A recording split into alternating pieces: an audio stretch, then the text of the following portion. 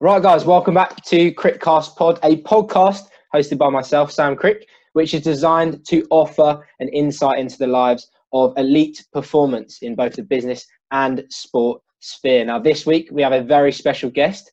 Please welcome Will Hobson. Will, how are you? Yeah, I'm good, thank you. How are you? I'm not too bad. Yeah, enjoying myself on this, what are we today? Is it Wednesday? Wednesday afternoon? Probably. Yeah, probably. Who knows? The lockdown syndrome. I think that's what it is. Just get into a bit of a routine of doing nothing. But Will, for you, after 3 months of being in this lockdown situation, how's life for you? Yeah, it's pretty good. I mean, we still had a full school timetable, so free time wasn't really a thing. Still getting sent our gym programs. So I mean, I've always had something to do, but it's just dull, really. Yeah, just a bit boring, just being, I guess, inside all the time. But for those listeners that may not know you, could you give us a quick background on yourself? Yeah, so I'm Will. I am the SIAP 2019 shot put champion and Quins under 18 loosehead and tight head prop. There we go. And you didn't always start out as a prop or a shot putter. Where did your sort of sporting journey start, either position-wise or sport in general? So it's always been rugby, really. I've always been a fly half, centre, and very occasionally a winger. But yeah, so my old rugby coach at school was also the school athletics coach, and he sort of took me around all the stations, as you do when you're little, doing a bit of long jump, bit of javelin. And we got over to shot put. He was like, just throw it as far as you can. So I was like, all right then. And then I threw it, and he just basically forced me to stick with that for every training session from then on. And then just kind of carried it on from there, really. And it went from there, and you're sort of balancing between the athletics and the rugby at sort of like a prep school age. Was there any sort of success at that level? Or was it just sort of like throw the shot put and see how you do? What sort of success did you have in that early stage? Yeah, so first year, sort of won every sort of local school competition, qualified for the national prep school championships, broke the national record in shot, and then won the discus as well. Did the same again in year 7, and then yeah, that was the first 2 years of shot. Nice. And just to put it into perspective, at that age, what sort in relation to everyone else, those listening on the podcast obviously won't be able to see you're a big lad. At that younger age, at those prep school, were you dominating not only in the shot but also in stature as well? Yeah, so I think everyone else sort of clocking in around 5'3", 5'4", and then I rocked up about 5'11", bordering on 100 kilos. At the age of what, like 11? 11, 12. Amazing. So yeah, absolutely dominating in that sector. And you said just before we started recording that you've had a bit of a shredding season during this lockdown period. Perhaps you'd like to share, how much weight you lost there. Yeah, so just before lockdown, I'd come off a 4 or 5 month knee injury where I'd done no exercise. So I was clocking in at about 133 kilos. And I'm now down to 115 since yesterday. Shred. Well, I think maybe you should get on Instagram or YouTube video ads and just sell those products that people do where they're like, oh yeah, don't follow this program, follow this program, because 20 kilos that's pretty ridiculous. Yeah. But yeah, and so Will, I'd be really interested. Previously, we've had a lot of athlete-based guests, and a lot of them have sort of said that they started out with rugby and then they made the move to athletics. Now you're in a position at the moment where you are balancing both. First of all, how is that balance? And second of all, tell us a bit about your rugby as well at this point. So yeah, first of all, on the balance side, I mean, I guess it's quite easy because obviously one is summer, one's winter. And also because I do shot and because I'm a prop, sort of training the gym work and stuff, it all goes hand in hand. So if I look at the gym routine that my coach has given me for shot and then compare it to the one that Quinn's given me for rugby, it's pretty much the same. Just one has got a bit more cardio and I really don't like it. Yeah. Balancing is bad. So I guess sort of on the background of the rugby stuff is when I was a child, I was sort of you know that one kid that you get in reception that just throws everything and tries to break everything. It's just a really destructive little kid. Yeah. So I was that since birth. And so, and I think it was my god brother was like, said to my mum and dad, like, this kid would enjoy rugby. So they took me down, and I don't know, kind of stuck ever since. And that was 4 years old, and then sort of just stuck with it since. And then it started getting serious probably around year 8. Obviously, I'd done sort of school rugby before that, and then that's when I got picked up by Leicester. And then I was there, I think, for only a season, and then I moved to London. And then I went to Rosslyn Park, and the coach, Paul, he, after the first game I played for them, I think I scored 5 in that game. And yeah, he just rings up the Quins coach. He's like, "Can you come and have a look at this kid?" And then the next game, Jim, the Quins coach, comes down, and it sort of goes from there. And I was playing centre at that point for the club, and then turned up to a Quins training session, and it was one of those trial ones where you sort of play games in mini teams. And they'd given me a number 3 shirt, and I was like, "What's this?" Yeah. This isn't happening. And then, like, you're playing prop. So I was like, do I have a choice in this? No, nah, you're too big to have a choice in this. So, yeah, I kind of stuck with prop, not through choice. I absolutely despised it at first. And then sort of carried on through Quins, played a few games, under 15s, under 16s, and then Wellington College said, yeah, we like the look of this kid. And then, obviously, when that happens with sort of anyone from any sport, all the other private schools find out. So you had Whitgift with Hampton, Wellington, and was just sort of like throwing offers. Nice. And then I think the thing that actually it came down to for Wellington was, 1, it was the only one that was a mixed school, and 2, they had Nike kit. Nice. Okay, yeah. So deal breakers are basically just girls and merch. Exactly that. So yeah, and then sort of first season at Wellington, this season, absolute disaster. So I had a little operation on my back sort of 3 days before I joined, and then sort of made it back for the first couple of games, which were those sort of small games we played. I think we played Dulwich and Northampton School for Boys. And then leading up to the third, and then after that, we went this stretch. We were playing Whitgift, Millfield, Sedbergh, sort of all the big schools. And in the training leading up to Whitgift, I decided it'd be a good idea to absolutely do my knee in. I missed them, and then I came back for the St Joe's Festival in October. And sort of, I think we played 7 games over 2 days. Okay. And the last game pretty intense. Oh yeah, it was horrible. Absolutely horrible. For someone who doesn't like cardio, I guess that was not the best series of games that you could have ever played, yeah. But then, yeah, so last game on the first day, someone, I don't know if you've ever seen on the telly, sort of where someone's legs sort of fling round into your knee and it goes at a weird angle. Not so nice. That happened. And my knee just sort of, you couldn't tell my knee from my thigh. It was absolutely huge. And then we've got a physio at school, and he's really good physio, apart from the fact that he always wants you to play. Right. So I was sort of getting all of the fluid out of my leg. He was giving me ridiculous amounts of painkillers. And then it was like, oh yeah, you'll be fine. We'll just keep you dosed up. Always, yeah, very good medical advice from that bloke. So, and then we played the next day. I actually think I played better on the second day than I did the first day. I don't know how. And then we ended up winning that. But after that, I was just absolutely gone. I could not hack it anymore. And I was out from October through to sort of late February. Oh, not nice. And they're the worst months to be out as well, I guess, because, I mean, through that winter, it's just grim, yeah. But then, yeah, so I did a lot of rehab. Oh, the rehab was the worst bit, to be honest. And then, sort of, yeah, came back for the last couple of games. Managed to get concussed on my second game back as well. Good effort. And then we played a game against Sarries, like a one-off fixture at the end of the academy season. And I was quite surprised because they made me captain. And I really didn't know that came.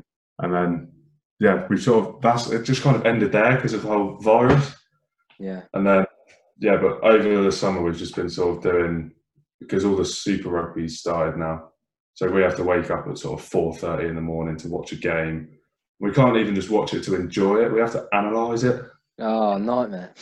Yeah, at half 4 So in the morning. wait, so do you all get on a do you all meet up, or do you get on a Zoom call or something and then just watch it on a live stream? So we all watch it individually, and then like a couple of days later, we'll have a huge like 70-person meeting to review everything.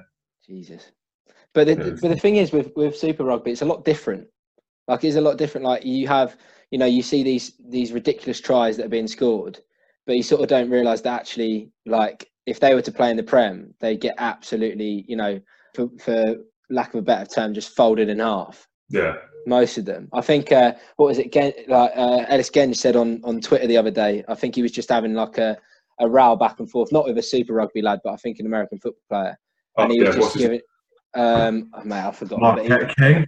Yeah, he was basically just giving him shit, and he was just like, right, mate, I'd bend you over or something. It was ridiculous. And I love that guy. I think we were saying before about House of Rugby, and that's a podcast that I just love, like watching, listening to, a bit of controversy, but also, get that personal side. But yeah, Gen said that he would just fold him in half, and he probably would. Honestly, Ellis Genge's Twitter is the best thing I've ever seen. So good. If you haven't seen it, check it out. I think it was the one after it was against Scotland in the Six Nations. I think we won 13-6, and he scored the try. And his tweet when he put the try up, instead of just going on about how proud he was to have scored it, he just put a photo of him throwing gang signs up, and the caption was just BS4 gang gang. Absolute legend. He is, and I think, just speaks his mind. And I think if you still get those like little snippets of interviews, and that's sort of what I don't really like, and which is why we're doing sort of these bits with Critcast Pod. But yeah, mate, he's just an absolute joker, and I think that's where the sport's a bit more marketable, where you've got those personalities. Like in our sport with athletics, I guess it's sort of similar with rugby, but you've got those teams and those people that you can follow. The likes of Bolt and Mo Farah might have slightly gone to the wayside, but yeah, who do you in the athletic sphere, either what you follow, or in shot specifically, who is the one for you in athletics that you would sort of look at and either aspire to be to or follow? If we're talking sort of technical ability, then it's probably David Stall. Okay. Just yeah. Definitely does when you watch him. You're just like, that's impressive. But I still think if we're going sort of the vibe, it's got to be Usain Bolt. I don't think anyone could beat him. He's coming up to the biggest race of his life, and he's dancing. Yeah. Eating chicken nuggets before the race and stuff like that. He just doesn't really care. That's just something I can aspire to. I can get behind that, yeah.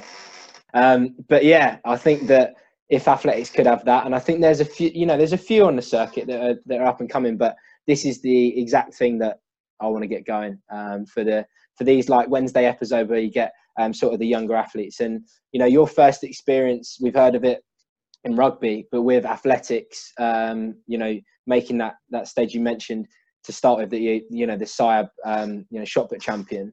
That experience for you, was it expected, or was it something that came completely out of the blue? Yeah, that was completely out of the blue. Like, I sort of rocked up to English schools, and if we were going on ranking and form, I was expecting to medal, maybe get a bronze, because I think I was ranked 3rd or 4th in the country at that point. And obviously, I knew Chris was going to win English schools. He'd thrown over a metre further than me, so I had an outside hope of qualifying for SIAB. So I mean, it was a nice surprise to do that in the first place. And then we rocked up, and I mean, this isn't a slur against all the other nations, but I think we won pretty much every event. Right, yeah. And so after like a little while, it was clear that it was between me and Chris. And it was just one of those days, I threw a PB and Chris had a really off day, bless him. But you could tell that, because he's the type of person where, because there's a few people, I'm not going to mention any names, but when they're having a good day, they're sort of rubbing it in your face, like, yeah, those little kids. And then, but he's the type of person that he'll just get on with it. He'll always be nice to you, whatever. So I did genuinely feel really bad for him. And then obviously I was really happy to win, but no, that was completely unexpected, especially against Chris. Yeah, I mean, that's huge as well. I mean, getting into that environment before, I haven't been to that stage, obviously. Been to English schools and stuff like that, and that in itself is a massive event where you're competing against you know, the best in the country from all of the schools in across England. But yeah, when you go that next level and that next step, but then you're just competing again against like a teammate. So he goes from a competitor at English schools to a teammate in the SIAB. Does that sort of change how you felt about going into that competition, or was it still like, oh, I'm here to try and do a job? I don't really know. I think a big part of it, I did still want to beat him, and that's just because that's me. I hate losing. I think that's been the same since I was about 3. But yeah, it was a bit different because he was in my flat as well with the accommodation. Right. So we stayed at the uni, and I mean, I'm sure most people in that flat, especially Ethan and Sam Brereton, can remember most of the stuff that happened that night. But yeah, I think the whole vibe of the thing has changed completely because English schools, you're there, and then obviously you're in the county, but you're there for yourself. Yeah.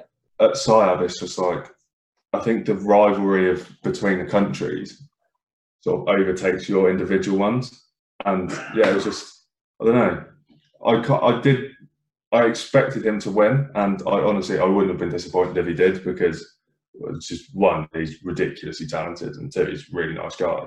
But obviously, there's always going to be that part of you in whatever sport where no matter how nice of a guy someone is, you still don't want to lose to him. Yeah, no, of course.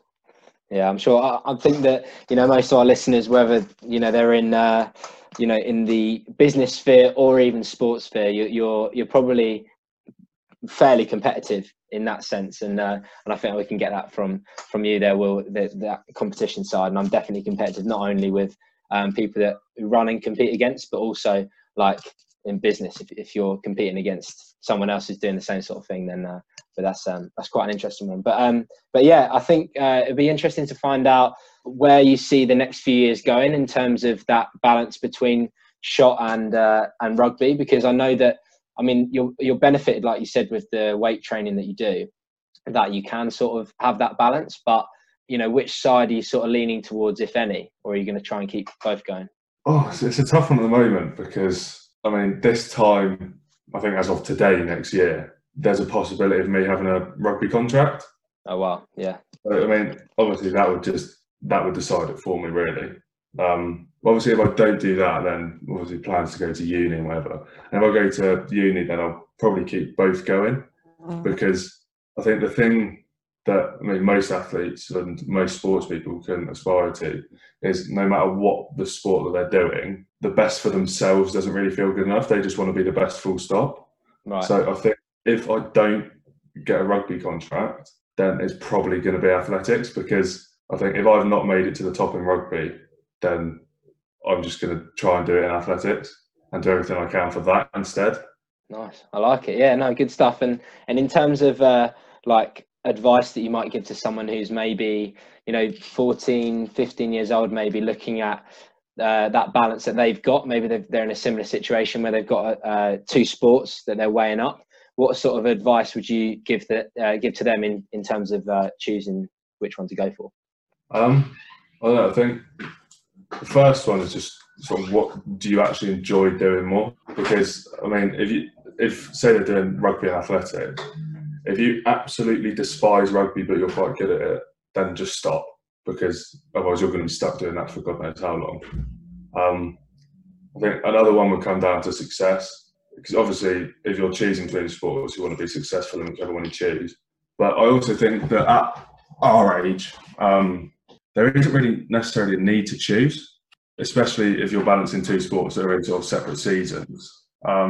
It's just, what I find with a lot of sort of elite sports people, elite athletes our age, is that they still expect to be able to train at the highest level for both sports, still get all of their schoolwork done, and still go out and party.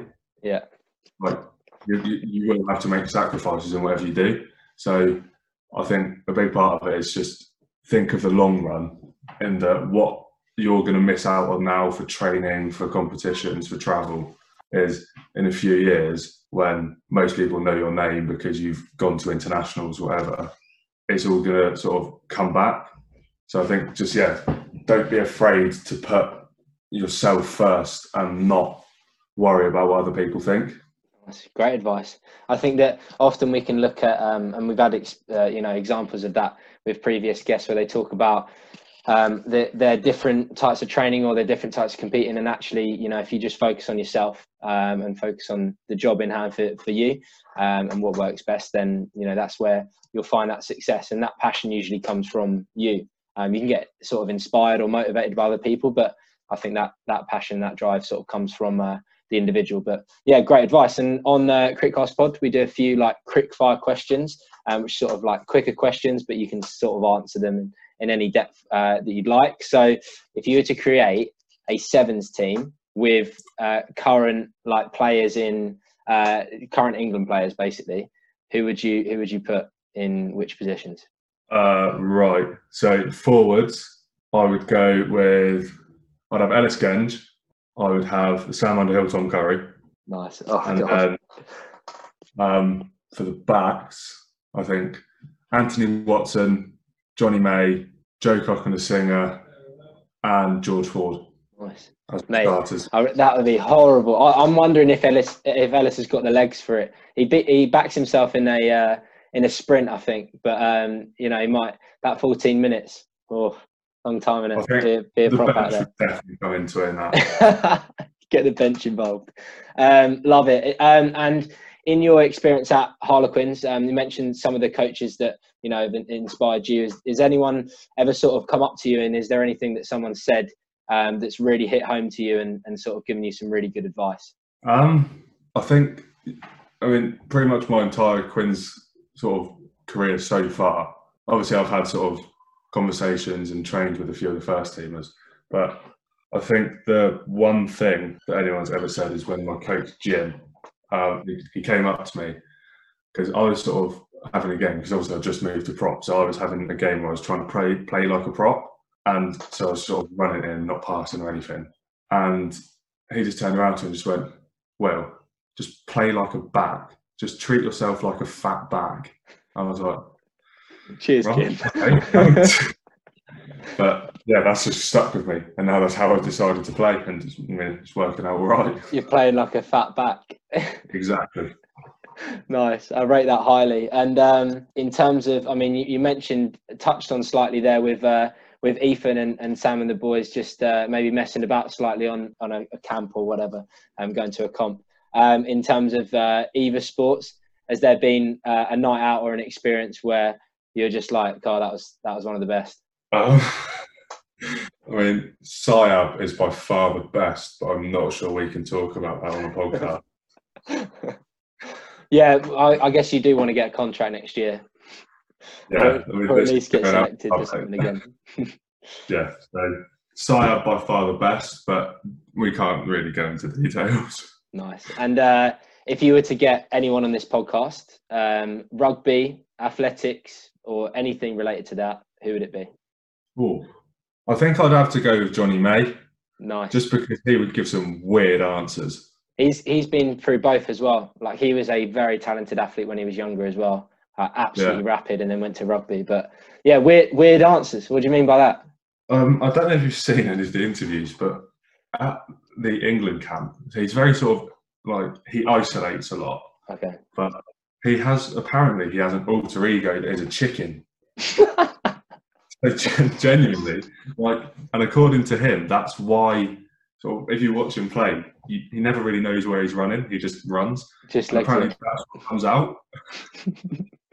Love it. We'll have to message him, and maybe get Genge on as well, for some top quality chat. And maybe I need to improve my social media and get some of his panache in tweets. Sorry, but that would be really interesting. And well, if people want to find out a bit more about your SIAB antics, maybe not on this podcast, where can they find you on your social media?